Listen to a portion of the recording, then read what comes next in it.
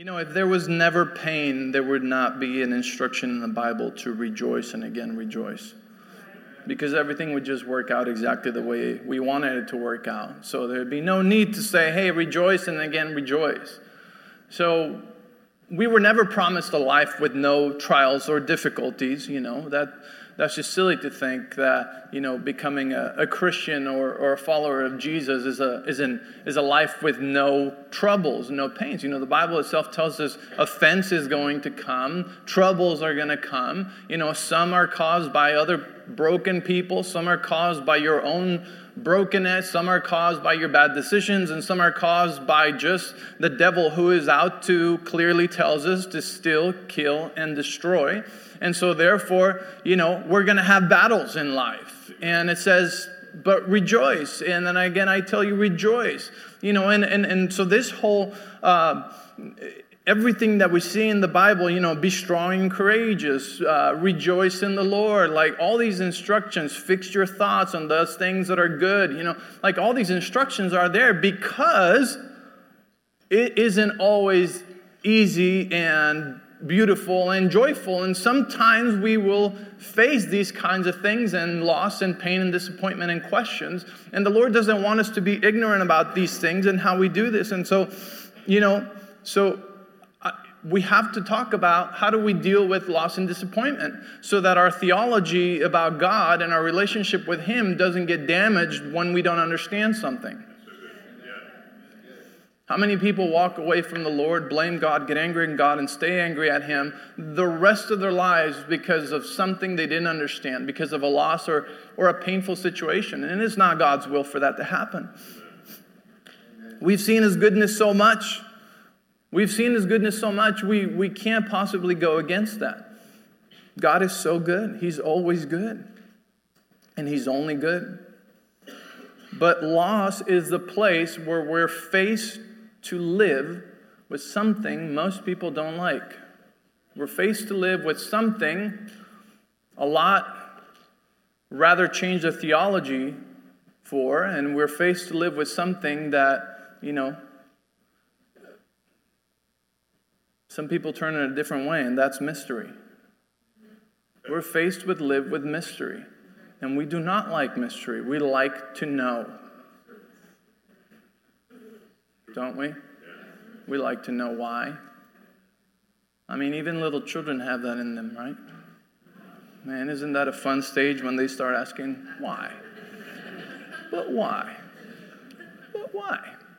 It's like they're trying to get to the bottom of something, And it's not that the Lord doesn't give us answers. He does give us answers, but sometimes He doesn't.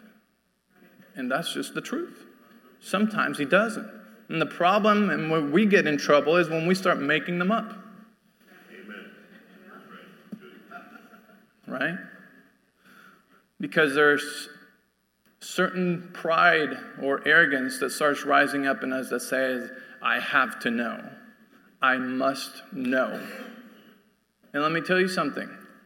The Bible reveals God. It doesn't contain God, which means that it leads us to all the answers, but it doesn't mean that there's always a clear answer for everything. And it even says it right there.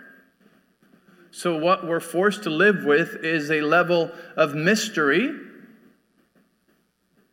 that is not always going to be pleasant. But God does always have an answer, and I want to talk about that answer today.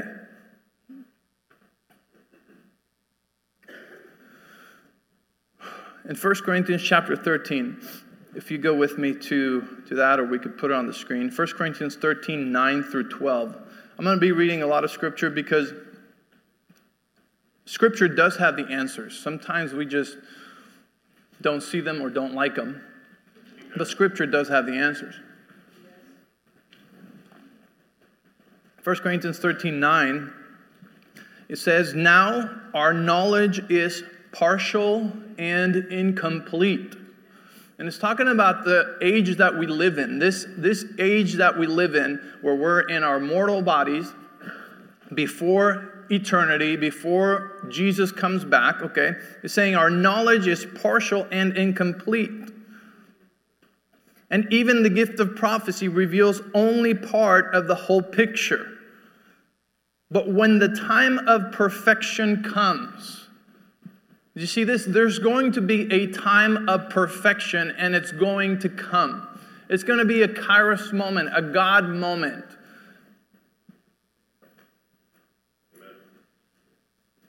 He says, when the time of perfection comes, these partial things will become useless. It's all like you have a puzzle, all the puzzle pieces, if you've ever seen one of those crime shows where they're trying to solve the mystery, and they have this picture and this picture and this picture and this puzzle, and then they're trying to connect and how everything connected with everything, and it's like, it's incomplete and it's partial.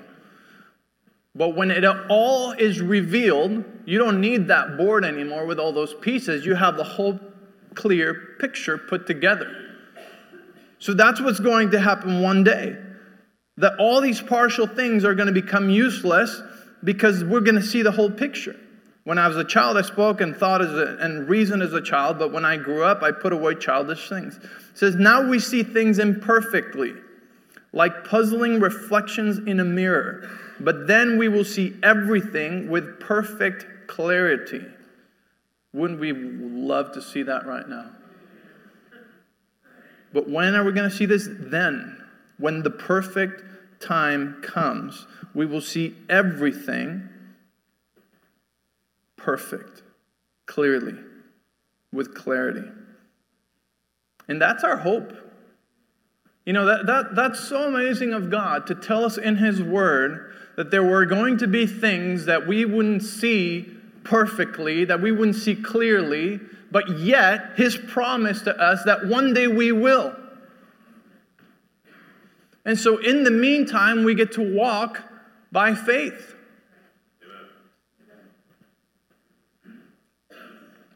But then I will know everything completely. All that I know now is partial and incomplete, but then I will know everything completely, just as God now knows me completely. Isn't that amazing? God knows you completely. He knows your life. He knows you inside out. He knows everything about you completely. God knows you better than you know you.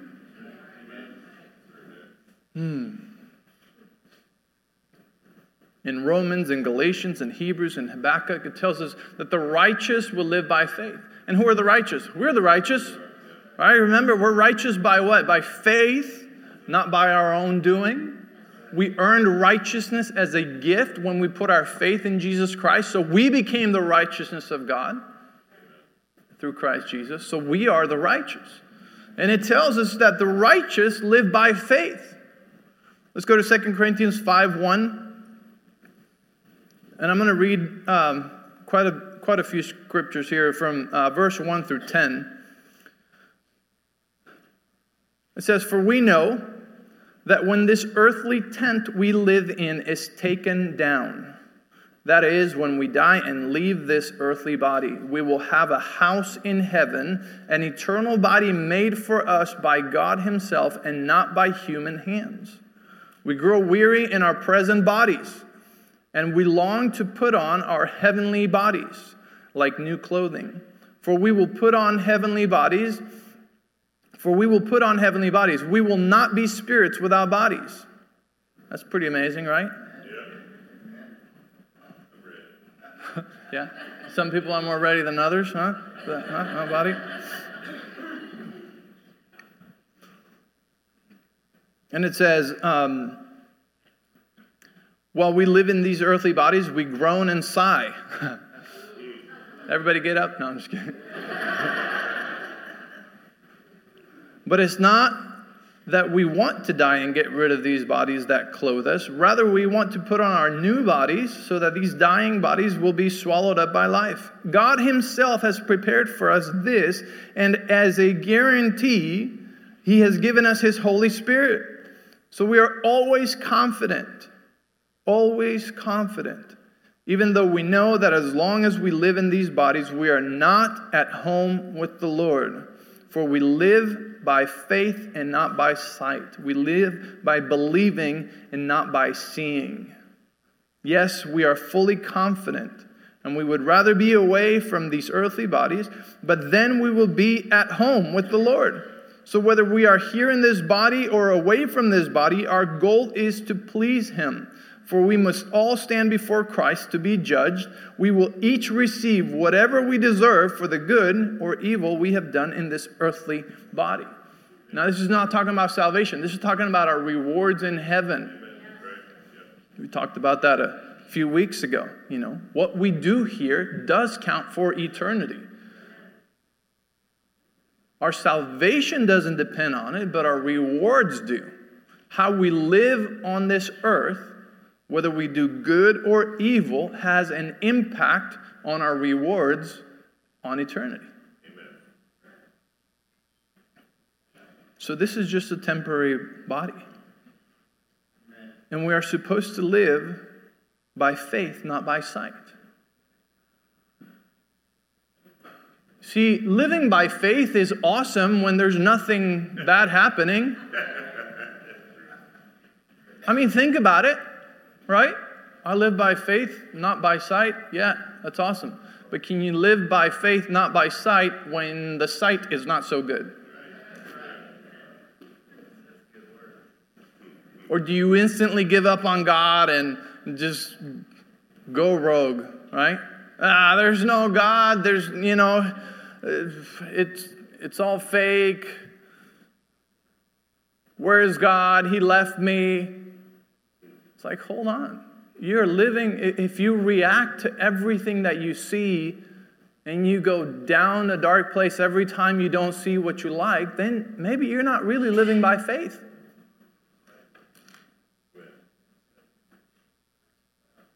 If you get discouraged and give up on God every time you're disappointed about something, maybe you're not really living by faith.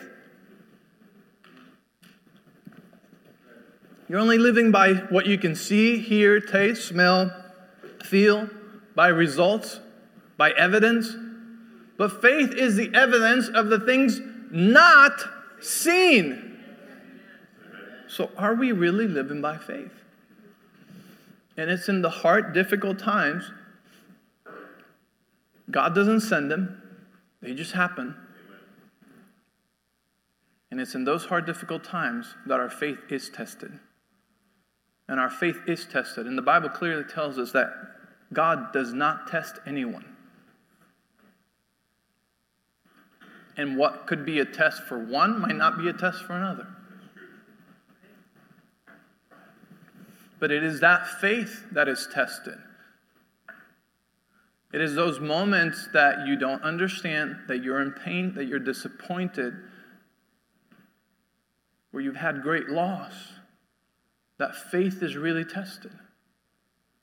And part of that faith is resisting the temptation of changing your theology and reducing your beliefs and your theology to the level of your experience.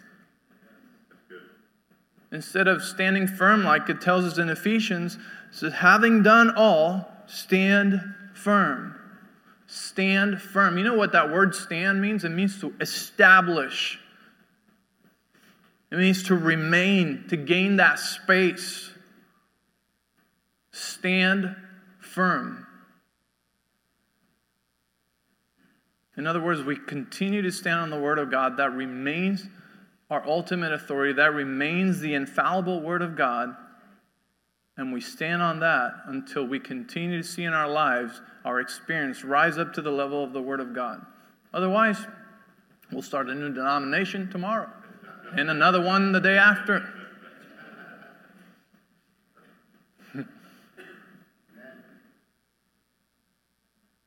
And we don't like to do this, Nobody does. It's not comfortable. It's not fun.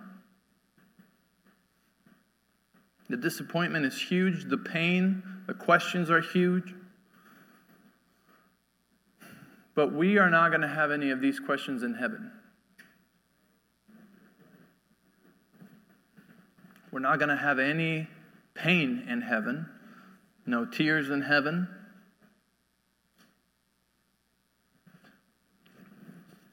We were talking about worship, I think, last week. And I was telling you how every day and every time we gather is a unique opportunity we will never have again to worship the Lord with that fragrance. Worshiping the Lord is like, can you turn on the piano? It's our worship to the Lord is a complex mix of different notes. Sometimes our worship is just that one single note. But our life is much more complex than just one thing. We're not just one thing. There's so many things going on in our lives. In your life, you have good things, you have so-so things, sometimes you have painful things, and sometimes you have really cheerful things, but they all start forming a chord. And then these chords in harmony, we get to offer them to the Lord. And then we make, beautiful worship. And so each of our lives has a different chord, that is, put together by different notes of what's going on in our lives.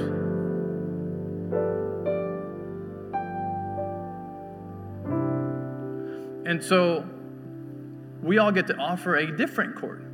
Maybe this morning on the way home, on the way to church, it was really hard. Maybe you had a fight. How am I going to worship the Lord now? I had a fight, Your fight sounds not so good. But when you offer it to the Lord, it turns into an offering, a unique offering. Maybe you had a crappy week at work.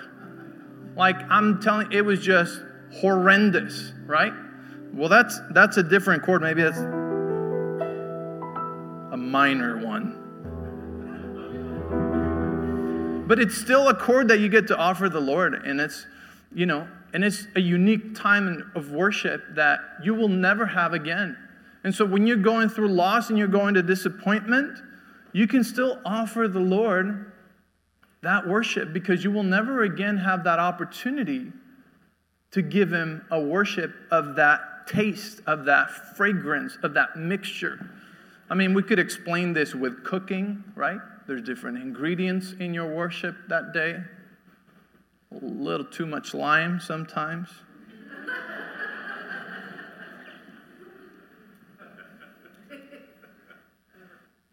But it's still a unique fragrance of worship that we're choosing to present the Lord. And Romans 12:1 says to present ourselves a living sacrifice. This is our reasonable worship to him. Right, so it's all an opportunity. I didn't want to preach today. I don't even want to come. I feel like burying my head in a hole sometimes.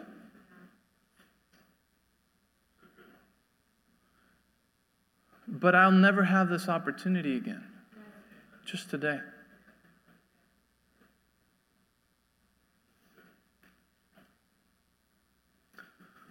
So I need to come to the place where I give up my right to understand. And when I give up my right to understand, it allows the peace that passes understanding to guard me. Philippians chapter 4, let's read verse 4, and then we're going to go 6 through 7. I'm reading out of the NLT. It says, always be full of joy in the Lord. I say it again, rejoice. Can you imagine when they were in the prison, all shackled up, and they start singing hymns? Can you imagine the fragrance of worship? I mean, they knew about this stuff. They're like, hey, have you ever worshiped God and sang in a prison while shackled and beat up? No. Huh, great opportunity. Let's do it.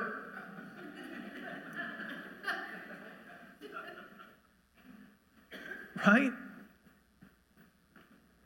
Can you imagine the offering of worship the Lord received that day? It's amazing. It's unique. And that worship experience just opens up for all kinds of supernatural and heavenly things to invade your life. It says, always be full of joy in the Lord. I say it again, rejoice. Don't worry about anything. Instead, pray about everything. Tell God what you need and thank Him for all He has done. And here's the promise. Then you will experience God's peace, which exceeds anything that we can understand, or the peace that surpasses understanding. His peace will guard your hearts and minds as you live in Christ Jesus. So here's where we want to arrive. Here's where this question beats us up. The why causes pain. Amen. The why is always causing pain. When you're not getting an answer, when you don't have the answer you want or the answer you're looking for, and you continue asking why, it only causes more pain.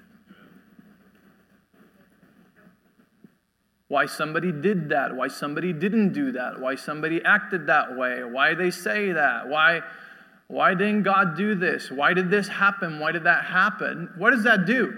That it gets your mind and your heart unsettled. There is no peace, there's no rest, there's only stories and questions and concerns and torture and torment happening and more pain and more pain and more pain happening. Amen. And listen, I'm not telling you not to ask why. I'm not saying don't ask why. Certainly the Lord gives us a lot of answers many times, but it's not always. It's not always. Especially when it comes, in regards to healing or loss or disappointments like this. We don't always have those answers. But see, when people are looking for a why, when people are looking for the answer for a why, what they're really looking for is for rest. Listen, what they're really looking for is for peace. What they really want is okay, I get it. Right? Yeah. Think about it.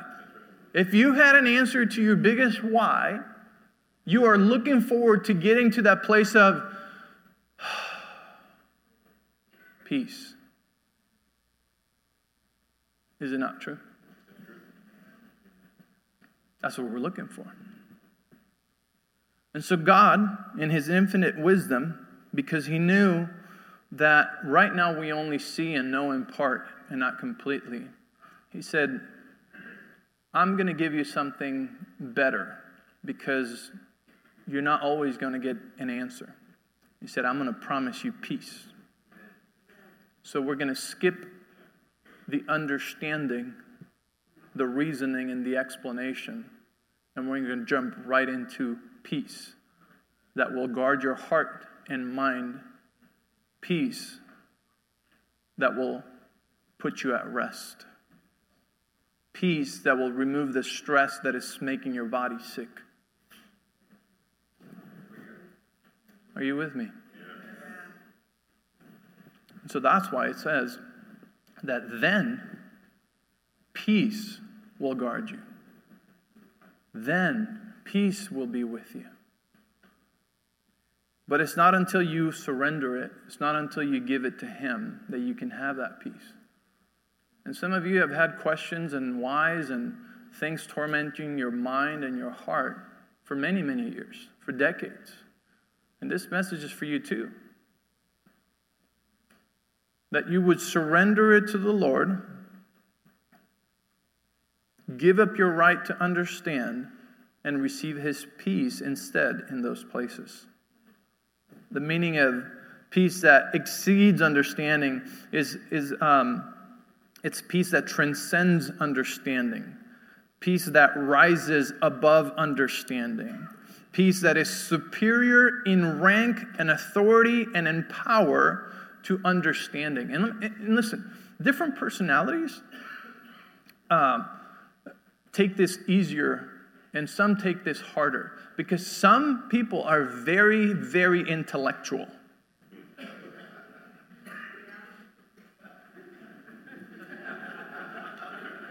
And when you're very intellectual, you have a harder time letting it go. right?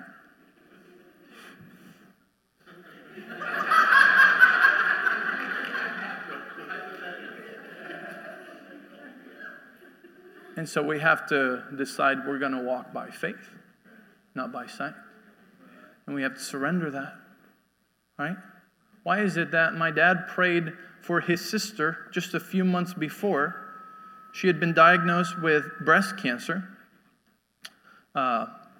They took they did all the studies. They found the mass and everything. My dad prays for her. He tells her, you're going to be fine. She goes in the next day. Mass is completely gone, disappeared. Why? Because it's in the Word of God. Because we believe. Because we pray for the sick. But then, how does it not happen for him?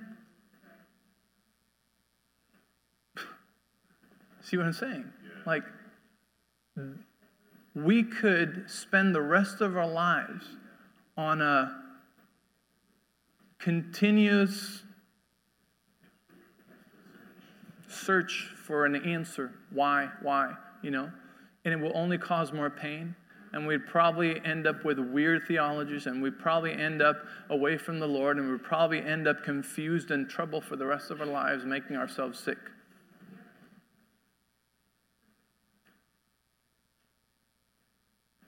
Start changing our theology. We start blaming people. Oh, it was him. Oh, it was her. Or it was them. Oh, he didn't have enough faith. Or they didn't have enough faith. And in the midst of that, you're hurting more people. Oh, it was God. God just needed him up there.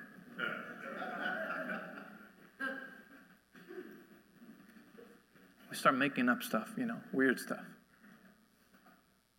Stuff that's not in the Bible, stuff that, Because what do we want? We want an explanation, to have peace, to feel better. But God promised us peace.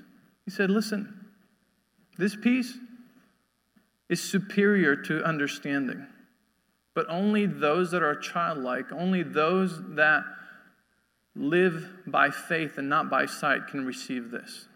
And it takes a surrendering, because right before that it says, don't worry. Just pray about everything. And praying means letting go. Praying means you put it in his hands. Praying means it's no longer, you're no longer holding on to it. We had a guest speaker here a few months ago. He was saying, casting our cares, giving them to the Lord. But some people cast them as if they were casting it with a fishing pole and they reel them right back in. No. It's not supposed to be that way.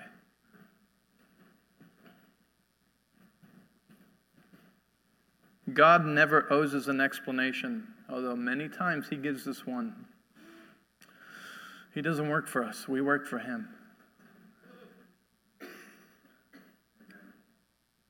Oh, but he's our Father and he's our friend. Yes, but he's first our Lord. That's why so many people have such a hard time living a righteous life. Oh, he's my father, he's my friend, no big deal. Now listen, you can only go in friendship as far as you've gone in lordship. He must be your Lord first. Otherwise, your friendship is going to be messed up.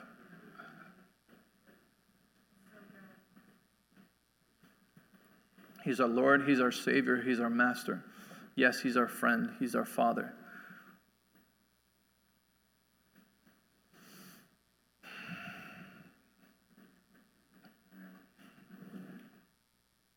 Go with me to Psalm 23.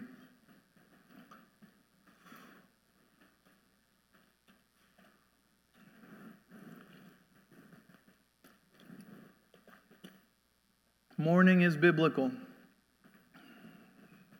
It's not smart to avoid mourning or grief if you had a loss.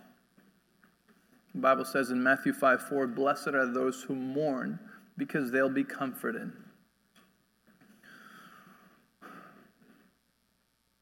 When we're looking for answers, sometimes these answers don't bring us to peace, actually, when you see it. And I think sometimes the answers would be so complex we still wouldn't understand. Psalm 23 says, the Lord is my shepherd, I lack nothing. He makes me lie down in green pastures. He leads me beside quiet waters. He refreshes my soul. He guides me along the right paths for his name's sake. Even though I walk through the darkest valley, I will fear no evil, for you are with me. Your rod and your staff, they comfort me. You prepare a table before me in the presence of my enemies. You anoint my head with oil. My cup overflows. Surely your goodness and love, mercy, will follow me all the days of my life, and I will dwell in the house of the Lord forever. You know, we go through these darkest valleys, and we mourn and we grieve, but we go through them. We don't stay there. So if you've had loss in your life, if you had disappointments, again, it's not smart to not allow mourning to happen. It's a biblical thing. But you have to remember, it's not a place to pitch a tent in, it's a place to walk through.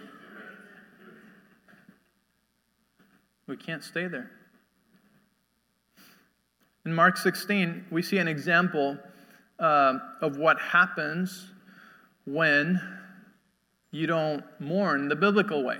There's a right way and there's a wrong way. It says in Mark 16:10, I'm going to start reading there. I'm going to read this in the Amplified Version. It says, she went and reported it to those who had been with him. Okay, this is about Jesus' resurrection.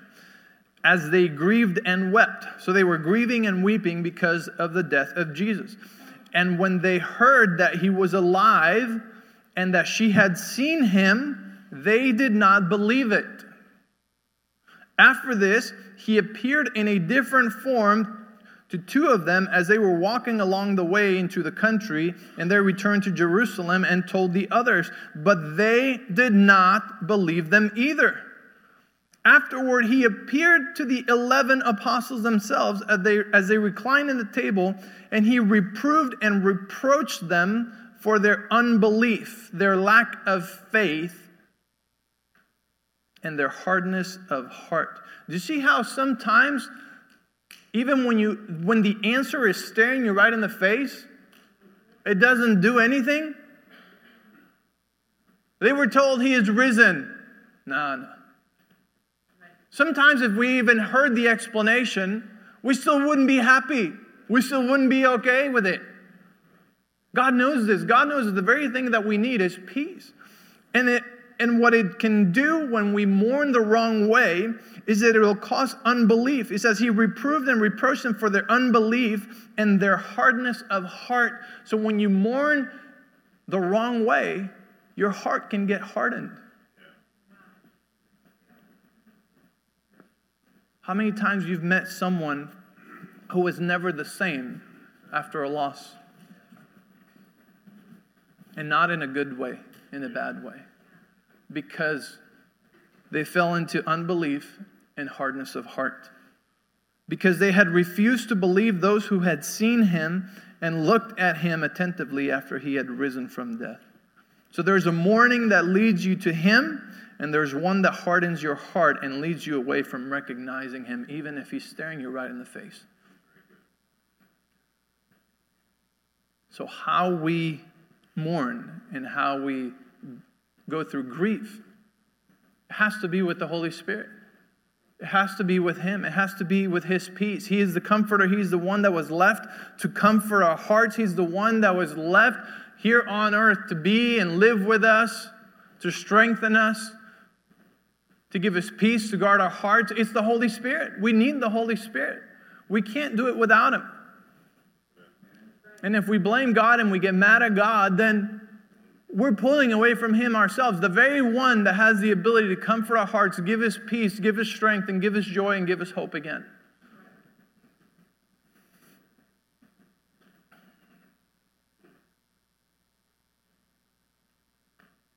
I don't want my heart to get hardened.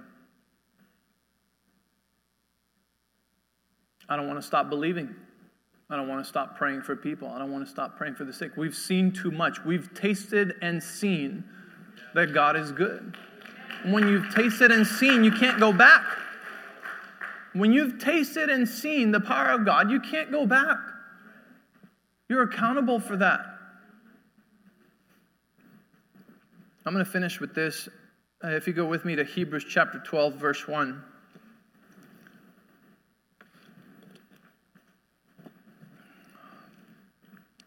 Because the first part is, how do we get back to peace?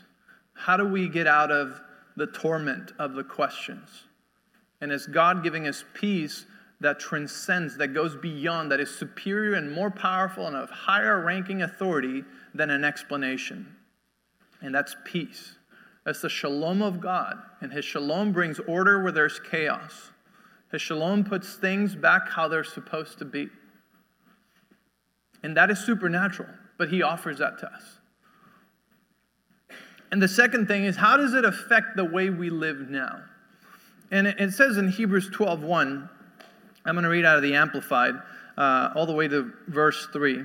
It says, "Therefore then, since we are surrounded by so great a cloud of witnesses who have borne testimony of the truth, let us strip off and throw aside every encumbrance, unnecessary weight, and that sin which so readily clings and entangles us. And let us run with patient endurance and steady and active persistence the appointed course of the race that is set before us, looking away from all that will distract to Jesus, who is the leader and the source of our faith." See, we have a race to continue running. Giving the first incentive of our belief and is also its finisher, bringing it to maturity and perfection. He, for the joy that was set before Him, endured the cross, despising and ignoring the shame, and is now seated at the right hand of the throne of God. Just think of Him who endured from sinners such grievous exposure and bitter hostility against Himself, so that you may not grow weary or exhausted, losing heart and relaxing and fainting in your minds. God does not want us to lose heart. We cannot afford to lose heart. Why? Because we still need to run with patient endurance the race, the course that is set before us. 1 Corinthians 15:55 tells us death has no sting. Death has lost its sting. Oh, death, where is your sting? Why has lost its sting? Because we have eternity. We don't mourn like those who mourn without hope, like it tells in Thessalonians. But here's the part that changes how we run our race, and that we keep running our race. That we're surrounded by so great cloud of witnesses. Listen to me. If you've had people that you've lost, if you've had great disappointments, if you had those that have gone ahead of you, they are a cloud of witnesses. We're surrounded by such great cloud of witnesses. And this cloud of witnesses should affect how we live our lives.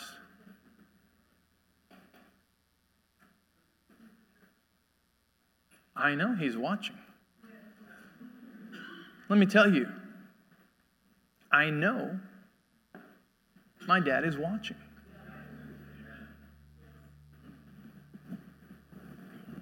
He is in the cloud of witnesses. And you have people in your life, parents, grandparents, that are part of the cloud of witnesses, that have gone from the partial picture to the full, clear picture now. If you're wondering, well, doesn't the Bible say they're sleeping? Well, I addressed that a few weeks ago. They're outside of time now. For us, it's like they're sleeping, but to be absent of the body is to be present with the Lord. So they are in the presence of the Lord, because now they're not in time. They're living outside of time. And it's a cloud of witnesses. They get the heavenly perspective clear. And so him and my grandma and my grandpa, and they're watching. They're paying attention. They're cheering on. Right? There's other instances in the Bible where, it also gives us that same idea where, they're watching. There's something going on in heaven that we're not aware of. But it gives us glimpses of it in the Word. And so it should affect the way I live my life. It should make it easier to make the right decision. I mean, would you still do everything that you do in secret if you knew your grandma was watching?